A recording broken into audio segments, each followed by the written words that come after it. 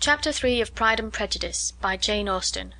Not all that Mrs. Bennet, however, with the assistance of her 5 daughters, could ask on the subject was sufficient to draw from her husband any satisfactory description of Mr. Bingley. They attacked him in various ways, with barefaced questions, ingenuous suppositions, and distant surmises, but he eluded the skill of them all, and they were at last obliged to accept the second-hand intelligence of their neighbour, Lady Lucas. Her report was highly favourable. Sir William had been delighted with him. He was quite young, wonderfully handsome, extremely agreeable, and to crown the whole, he meant to be at the next assembly with a large party. Nothing could be more delightful. To be fond of dancing was a certain step towards falling in love, and very lively hopes of Mr. Bingley's heart were entertained. "If I can but see one of my daughters happily settled at Netherfield," said Mrs. Bennet to her husband, "and all the others equally well married, I shall have nothing to wish for." In a few days Mr. Bingley returned Mr. Bennet's visit, and sat about 10 minutes with him in his library. He had entertained hopes of being admitted to a sight of the young ladies, of whose beauty he had heard much, but he saw only the father. The ladies were somewhat more fortunate, for they had the advantage of ascertaining from an upper window that he wore a blue coat and rode a black horse. An invitation to dinner was soon afterwards dispatched, and already had Mrs. Bennet planned the courses that were to do credit to her housekeeping, when an answer arrived which deferred it all. Mr. Bingley was obliged to be in town the following day, and consequently unable to accept the honour of their invitation, etc. Mrs. Bennet was quite disconcerted. She could not imagine what business he could have in town so soon after his arrival in Hertfordshire, and she began to fear that he might be always flying about from one place to another, and never settled at Netherfield as he ought to be. Lady Lucas quieted her fears a little by stating the idea of his being gone to London only to get a large party for the ball, and a report soon followed that Mr. Bingley was to bring 12 ladies and 7 gentlemen with him to the assembly.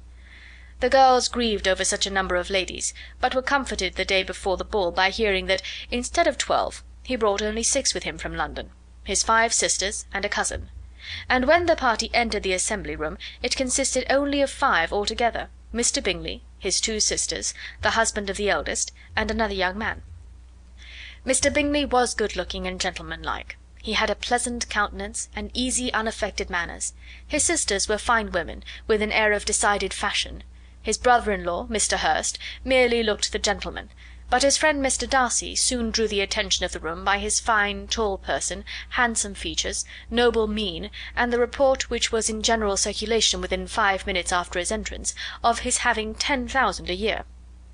The gentlemen pronounced him to be a fine figure of a man, the ladies declared he was much handsomer than Mr. Bingley, and he was looked at with great admiration for about half the evening, till his manners gave a disgust which turned the tide of his popularity, for he was discovered to be proud, to be above his company, and above being pleased, and not all his large estate in Derbyshire could then save him from having a most forbidding, disagreeable countenance, and being unworthy to be compared with his friend. Mr. Bingley had soon made himself acquainted with all the principal people in the room. He was lively and unreserved, danced every dance, was angry that the ball closed so early, and talked of giving one himself at Netherfield. Such amiable qualities must speak for themselves. What a contrast between him and his friend! Mr. Darcy danced only once, with Mrs. Hurst, and once with Miss Bingley, declined being introduced to any other lady, and spent the rest of the evening in walking about the room, speaking occasionally to one of his own party. His character was decided. He was the proudest, most disagreeable man in the world, and everybody hoped that he would never come there again. Amongst the most violent against him was Mrs. Bennet, whose dislike of his general behaviour was sharpened into particular resentment by his having slighted one of her daughters. Elizabeth Bennet had been obliged, by the scarcity of gentlemen, to sit down for 2 dances, and during part of that time Mr. Darcy had been standing near enough for her to hear a conversation between him and Mr. Bingley, who came from the dance for a few minutes to press his friend to join it. "Come, Darcy," said he, "I must have you dance. I hate to see you standing about by yourself in this stupid manner. You had much better dance." "I certainly shall not. You know how I detest it, unless I am particularly acquainted with my partner. At such an assembly as this it would be insupportable. Your sisters are engaged, and there is not another woman in the room whom it would not be a punishment to me to stand up with." "I would not be so fastidious as you are," cried Mr. Bingley, "for a kingdom. Upon my honour, I never met with so many pleasant girls in my life as I have this evening, and there are several of them, you see, uncommonly pretty." "You are dancing with the only handsome girl in the room," said Mr. Darcy, looking at the eldest Miss Bennet. "Oh, she is the most beautiful creature I ever beheld.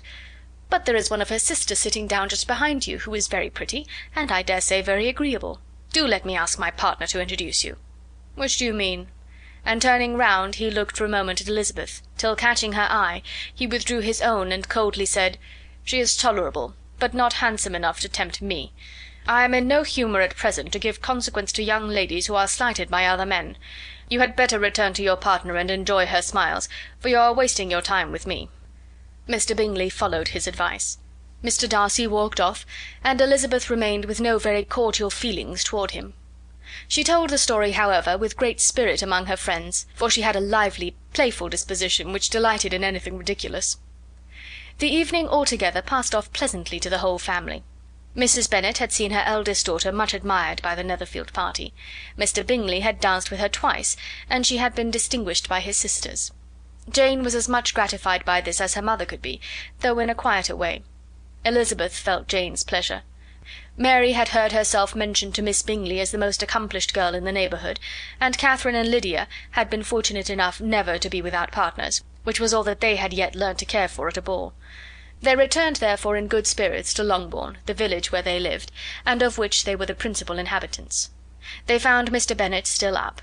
With a book he was regardless of time, and on the present occasion he had a good deal of curiosity as to the events of an evening which had raised such splendid expectations.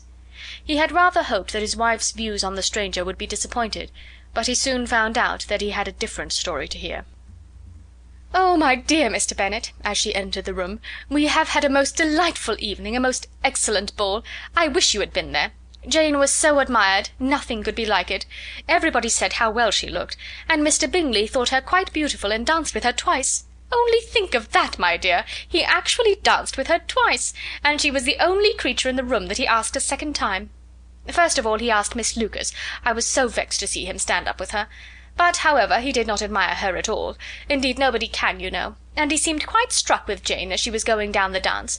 So he inquired who she was, and got introduced, and asked her for the two next. Then the 2/3 he danced with Miss King, and the 2/4 with Maria Lucas, and the 2/5 with Jane again, and the 2/6 with Lizzie, and the Boulanger. If he had had any compassion for me," cried her husband impatiently, "he would not have danced half so much. For God's sake say no more of his partners. Oh, that he had sprained his ankle in the first place." "Oh, my dear, I am quite delighted with him. He is so excessively handsome, and his sisters are charming women. I never in my life saw anything more elegant than their dresses. I dare say the lace upon Mrs. Hurst's gown—" Here she was interrupted again. Mr. Bennet protested against any description of finery. She was therefore obliged to seek another branch of the subject, and related, with much bitterness of spirit and some exaggeration, the shocking rudeness of Mr. Darcy. "But I can assure you," she added, "that Lizzie does not lose much by not suiting his fancy, for he is a most disagreeable, horrid man, not at all worth pleasing. So high and so conceited that there was no enduring him. He walked here and he walked there, fancying himself so very great. Not handsome enough to dance with. I wish you had been there, my dear, to have given him one of your set-downs. I quite detest the man.